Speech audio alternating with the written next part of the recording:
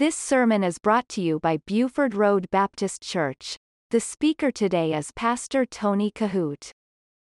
All right, so let's take our Bibles tonight and turn to 2 Peter.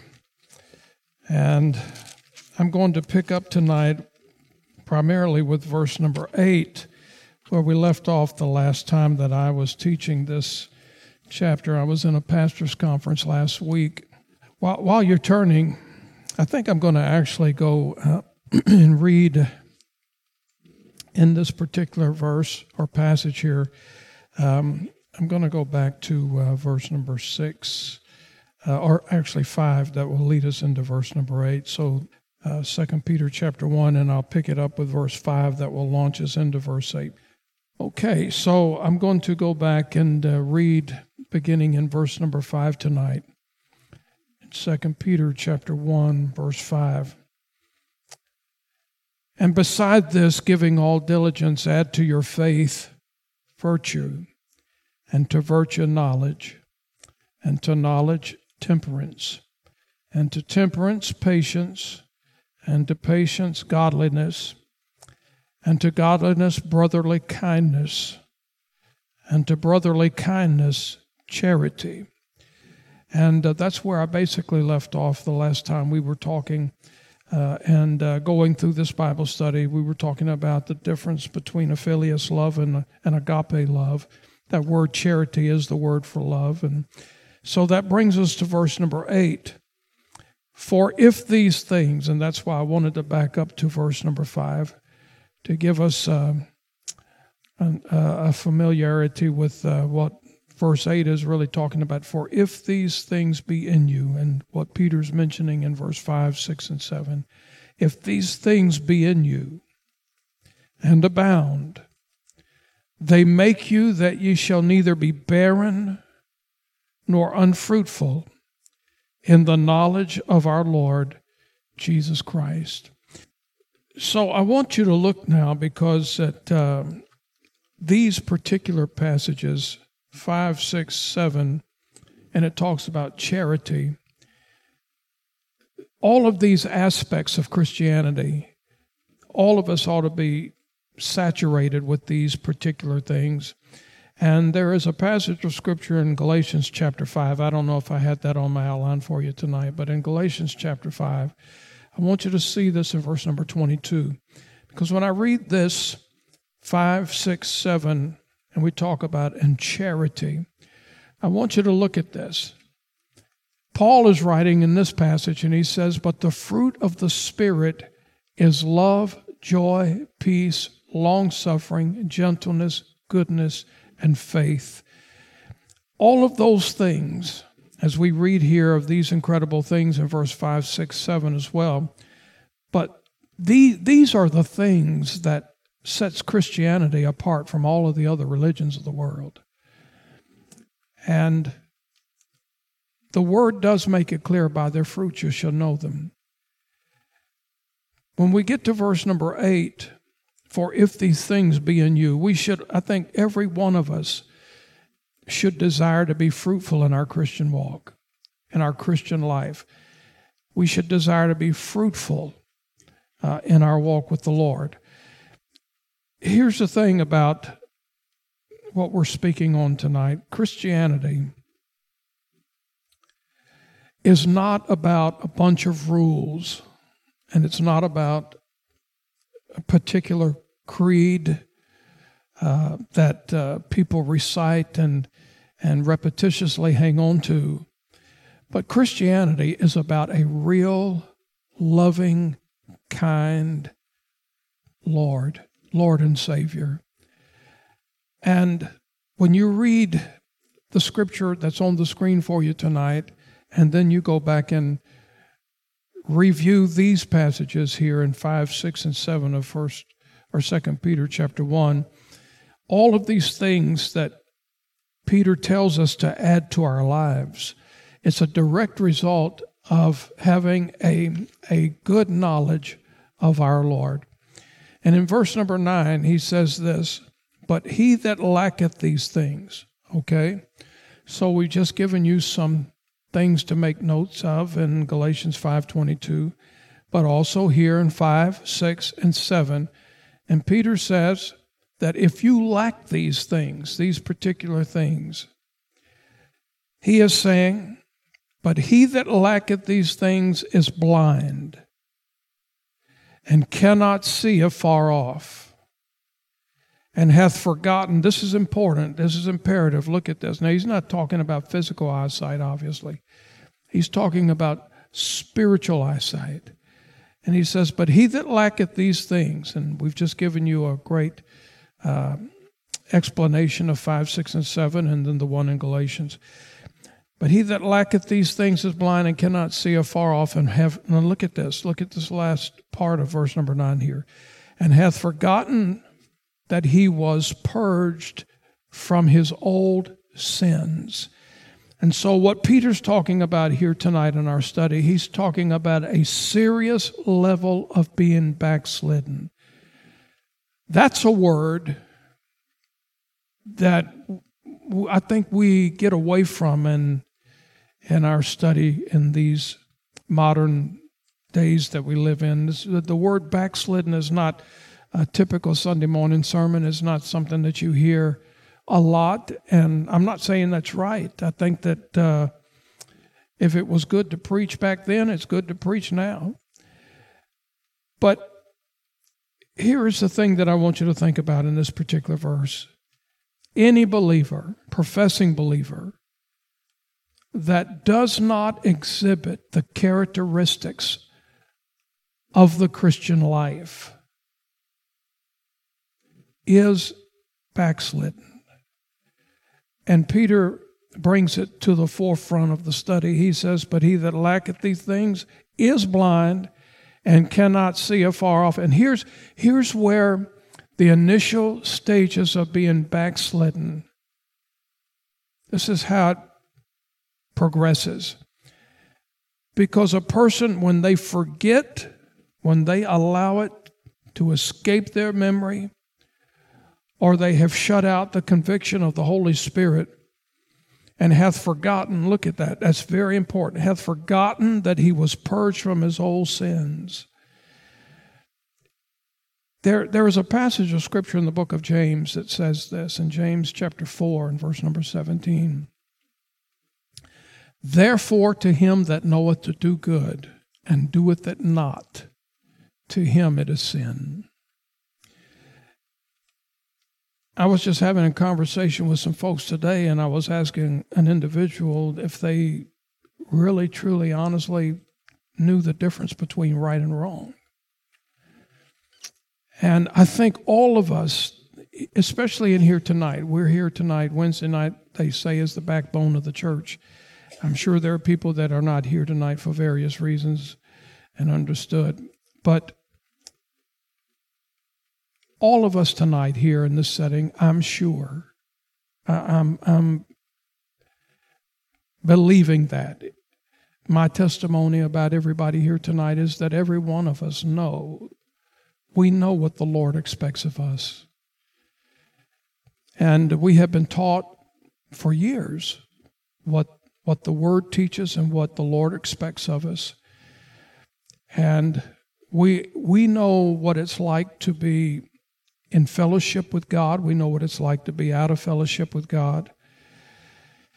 But here's what I believe about this subject about being backslidden. A professing believer who has wandered afar off.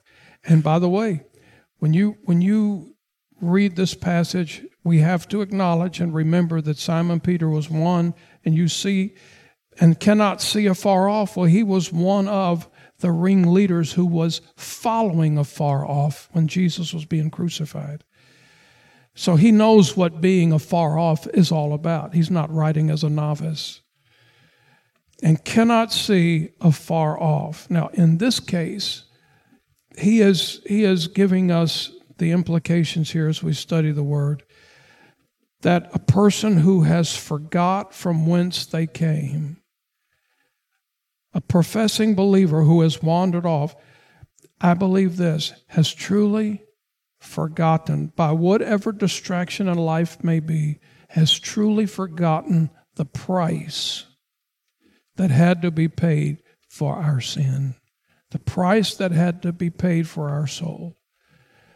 We have to remember tonight that it was not ordinary blood, it was the precious blood of the Lord Jesus. It was God's own blood.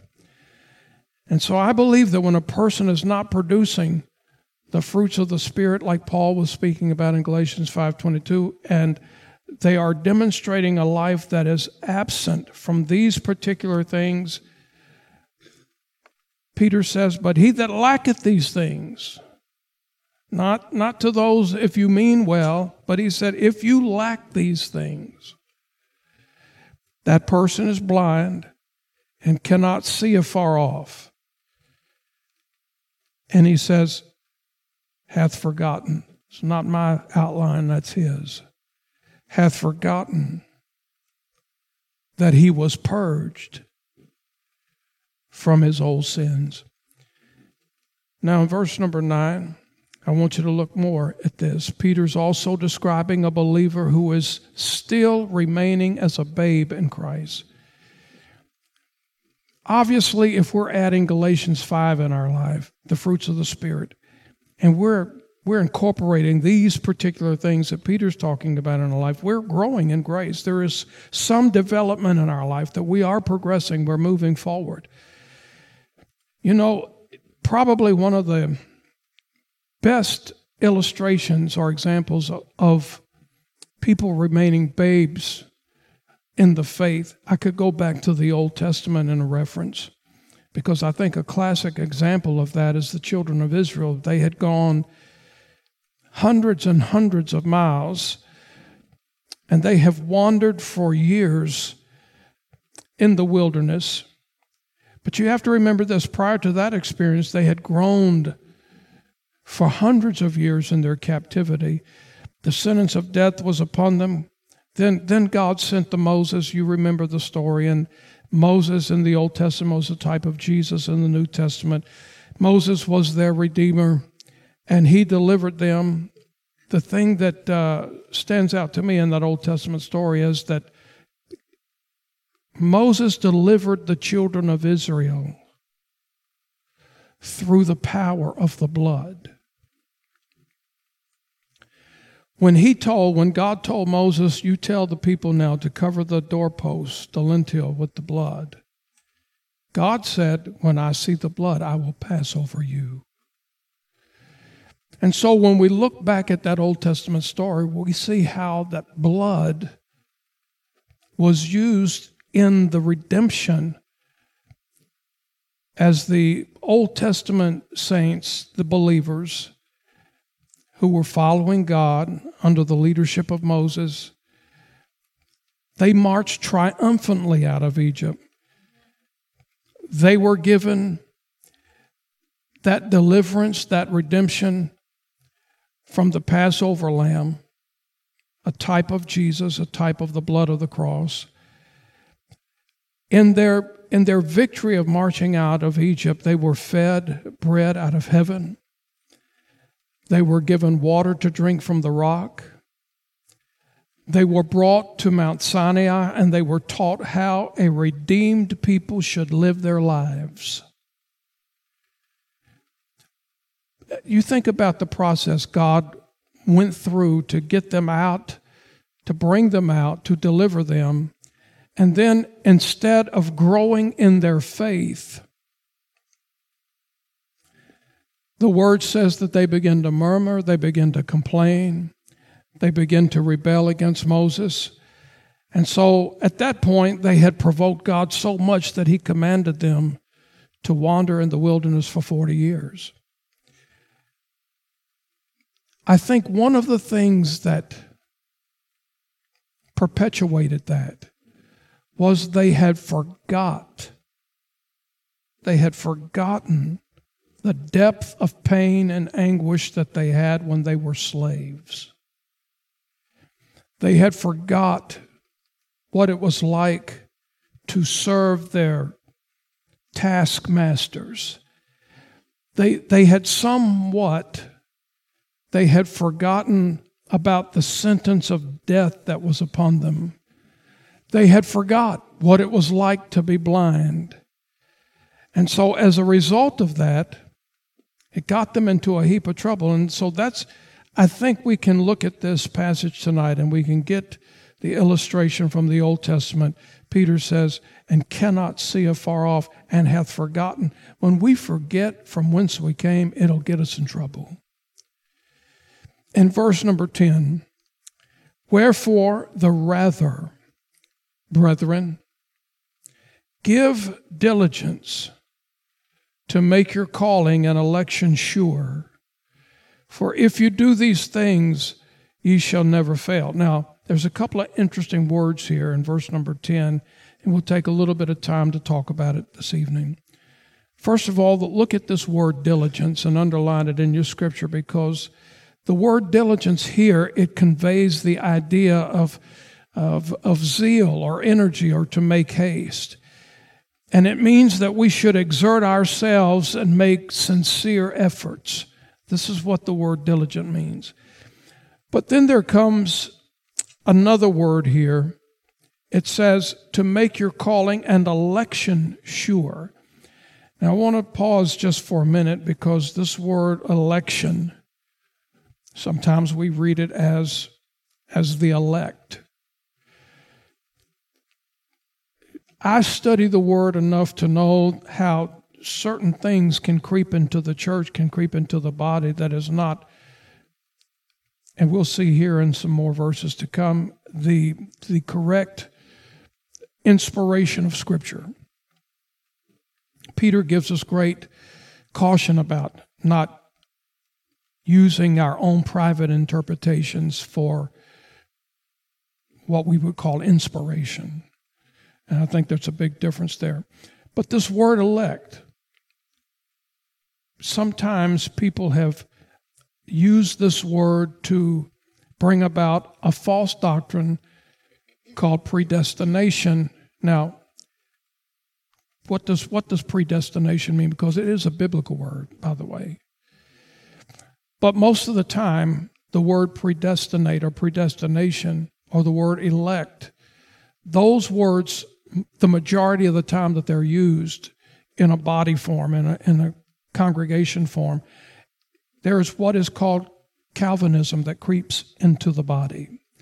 And I will tell you tonight, we're not Calvinists. I don't have time tonight to preach a sermon on Calvinism, but primarily there are 5 strategic points that are Calvinist. And if a person believes in all 5 points of Calvinism, they are called a hyper-Calvinist. We're not Calvinists. We're not hyper-Calvinists. We don't believe in Calvinism. What does that mean, preacher? Sum it up for us real quick. I do not believe, and you should not believe, that God has handpicked anybody to go to hell.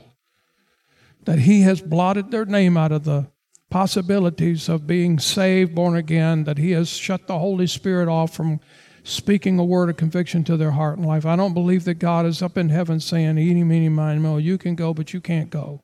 And you can go to heaven, but you need to go to hell.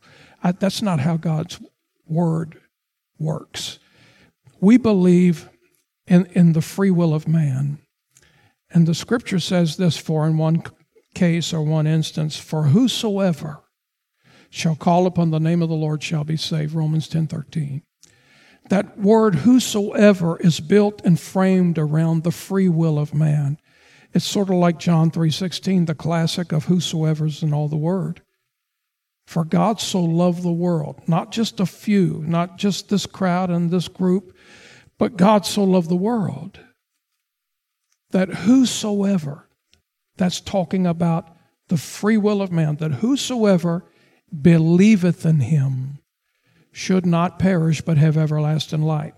Now, Calvinists are very prone, very quick to bring a word like this, elect, and to attach it with this doctrine of predestination. Now, what do we mean by that? I don't want to confuse anybody, because we do believe that the word predestined is in the Scripture, but the word means the foreknowledge of God. That's what this means. So when you get across a word like this, the word elect is talking about the foreknowledge of God. So what does that mean, preacher? The foreknowledge of God means that God is omniscient.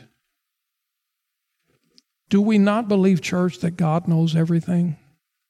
We certainly believe that He knows everything. There's nothing that He doesn't know. He knows all things. So here's the thing. Because God knows all things, He does know in His foreknowledge who is going to receive His Son Jesus as Savior, who will be saved. He knows that.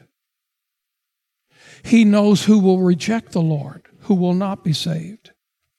Now, He also knows who's going to heaven, and He knows who's going to hell. The problem is this: I don't know, and you don't know. That's why it's important that we obey the Lord in the Great Commission, that we go into all the world and preach the gospel. And the Calvinists will tell you, you don't need to go. You don't need to sow the seed. You don't need to sow the word, because it's already said and done. God already knows who's going to heaven. He already knows who's going to hell. And I will give a Calvinist that much, because it comes under the foreknowledge. It comes under the omniscience of God. He knows everything. He's all-knowing. The problem is you don't know and I don't know. So when Jesus said, listen, you go into all the world and preach the gospel to every creature, baptizing them in the name of the Father and of the Son and of the Holy Spirit, and whatsoever things I've commanded you, and He said, lo, I'm with you always, even unto the end of the world. Amen. You have a biblical responsibility to take this word and sow the seed. We have to do it. Now, yes, God knows, but we don't. And so the elect is a spiritual word. It's a biblical word here. God knows how all the people of this earth will respond to the gospel. He also knows how all the people will respond to circumstances in life. Let me give you 3 scriptures here real quickly. In Acts chapter 2, verse 22 and 23, look at this. He knows how we will all respond to the circumstances of life. So look at this scripture. Let's read it together on the screen. It says, "You men of Israel, hear these words. Jesus of Nazareth, a man approved of God among you by miracles and wonders and signs, which God did by Him in the midst of you, as ye yourselves also know." Verse 23, "Him being delivered by the determinate counsel." And look at this, "foreknowledge of God ye have taken." See, that didn't come as a surprise to God. He knew this was going to happen. He's all-knowing. He's omniscient.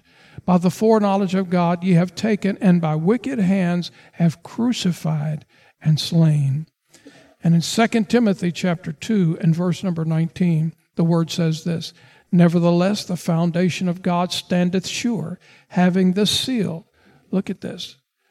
"The Lord knoweth," this is His omniscience, this is His foreknowledge. "The Lord knoweth them that are His." It's not a mystery to Him. "And let every one that nameth the name of Christ depart iniquity." And in John chapter 10 and verse number 3 and in verse number 14, the word says this, "To him the porter openeth, and the sheep hear his voice. And he calleth his own sheep by name and leadeth them out." Jesus said, "I'm the good shepherd." And look at this. "And know my sheep." So yes, He does know. He's not oblivious to this. He knows. He says, "and am known of mine." So God knows who is going to respond to Him. God knows how we as believers will respond to the circumstances of life. God knows who will reject Him. In fact, God knows the exact number. He doesn't ballpark this thing. God knows the exact number. But the Holy Spirit, here is the thing. The Holy Spirit sees to it that every person has an opportunity to be saved and the ability to respond. Now let me get you to think about something tonight. Let's talk about Judas Iscariot for just a few moments. Have you ever thought about it this way? That Judas Iscariot in the Garden of Gethsemane He kissed the door of heaven and died and went to hell. Now, did Jesus know that Judas would betray him? I believe that Jesus knew Judas would betray him before Jesus was ever born in Bethlehem's manger. The Word says, He is the Lamb of God slain before the foundations of the world. You see, Jesus and God and the Holy Spirit, the Bible says there are three that bear record in heaven, and these three are one. God the Father, God the Son, and God the Holy Spirit. That's the Holy Trinity. And so you think about this. There's never been a time in the Holy Trinity when one or the other didn't know what was going on and what was happening and how things would play out and how things would be. They knew this. And so when Jesus came to this earth and He began His public ministry when He was 30 years old, He knew from the get-go that Judas would betray Him. But the question is this: did Judas have an opportunity to receive Jesus just like Peter, James, and John? Did he have an opportunity? He most certainly did. He was as close physically, he was as close to the Lord as any of the others. He heard Jesus preach the same message. Peter heard Jesus preach. Judas heard Jesus preach. Peter saw Jesus perform miracles. Judas saw Jesus perform miracles. Every opportunity that was given to Peter, James, and John was given to Judas. Now here's the thing. But God knew in His foreknowledge, God knew in His omniscience, that no matter how close Judas ever got to Jesus, no matter how many sermons Jesus would preach, no matter how many signs and wonders Judas would watch Jesus perform, God knew in His omniscience and His foreknowledge that Judas, no matter what, would not believe in his heart. And as a result of that, God didn't pick Judas to die and go to hell. And I've heard many people who are Calvinists that use that as an argument. God didn't pick Judas to go to hell, but God knew that no matter what he did, and no matter the opportunities that were given to him, just like they were given to the rest, Judas would not believe. And as a result of that, God allowed Judas to make those decisions that ultimately led. God didn't make those decisions for Judas. Judas made those decisions out of his own wicked, evil, sinful heart. And he had hardened his life, he had hardened his heart so much against the truth that truly when he put his lips on the face of Jesus and said, "Hail, Master," Jesus said, "I'm the door." He kissed the door of heaven and ultimately died and went to hell. This word is a word that we're going to be looking at from time to time down the road. This thing about election, this thing about elect. And verse 10 again, "For if you do these things, ye shall never fall." Now verse number 11, because I believe this verse kind of helps us to stay on track. "For so an entrance shall be ministered unto you abundantly into the everlasting kingdom of our Lord and Savior Jesus Christ." And so what I have put in the margin of my notes here tonight is that the path to victory in all of our lives comes down to this. We have to continue to grow in grace. When we stop growing in grace, we will forget. We will forget from whence we came. We will forget the price that was shed for us on the cross. And let me say this, when we stop growing, at some point we are going to fall. Now, not to say that if we grow in grace, we're going to be perfect people. I don't want to suggest that at all. Because the truth of the matter is this, and I was just telling a group of people this yesterday, I preached a funeral for some family friends Thank God we had 4 people saved. And I give God the praise for that. But let me emphasize something, and I've said this 100 times, if not more, in my funerals, that everybody that goes to heaven is going to go through the blood of Jesus. It's going to be through Christ and Christ alone. There's no other way. Absolutely no other way. I don't care how many works you do, how much money you pay, how many prayers you pray. There is only one way that a person can go to heaven, and it's through Jesus. He said, I'm the way, the truth, and life. He didn't say I'm another way, I'm a good way, I'm the best way. He said, I am the way. And nobody can get there through him. But listen, and I hope you can wrap your heart around this truth tonight. Because everybody that goes to heaven, we're going to go through the blood. We're going to go through Jesus. There's no other way. But not everybody, we will all go the same way.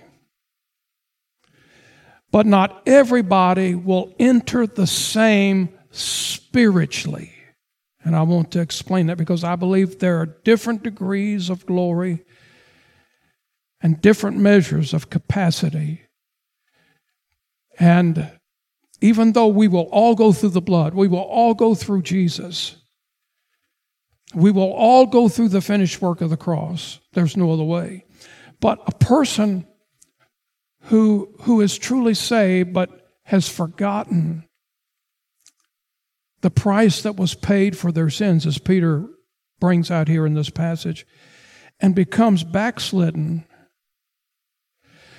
people will enter heaven differently. And I want you to think about this, because our positions and our conditions will be different based upon the fact that we grow in grace, that we bear the fruits of the Spirit. 1 Corinthians chapter 3 is clear as day on this, because some of us will receive rewards and some of us will suffer loss. And the measure is different with everybody. The measure of their reward will be different. We're not all going to get the same rewards. The Bible speaks of 5 specific crowns. There are going to be people, look, that are going to be in heaven with all 5 crowns. There are going to be people over there with 3. There's going to be people over there with 1. There may be some over there with none. But listen, the crowns are not given to us to decorate ourselves for eternity. They're given to us to lay at the feet of Jesus. But I believe that there will be some who are ashamed. In fact, the Word says this, that we work, that we will not be ashamed at His appearing. So we will all go to heaven through the blood. We will all go through Christ and Christ alone. There is no other way. We have to go through Jesus. But I promise you, we will stand at the judgment seat of Christ differently. Not everybody will stand there receiving all 5 crowns, and that's my prayer. But for you, in 1 Corinthians chapter 15, I want to read this passage for you quickly in verse 39 through 44. My time is gone. I got to close with this passage tonight. But let me end with this verse, 1 Corinthians chapter 15. Verse 39 through 44. All flesh is not the same flesh. We have to get that. But there is one kind of flesh of men, another flesh of beasts, another fishes, and another of birds. There are also celestial bodies and bodies terrestrial. But the glory of the celestial is one, and the glory of the terrestrial is another.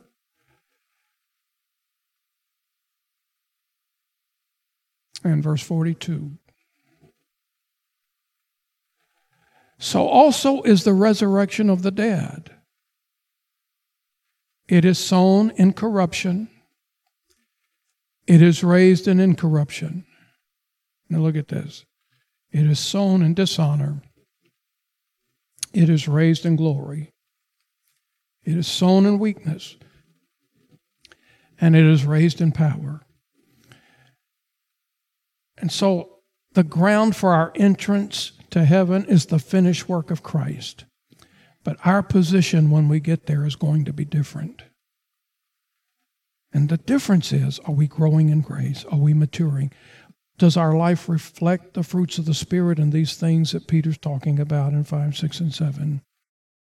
You listen to Pastor Tony Kohout. For more information, visit our website at BufordRoadBaptistChurch.com.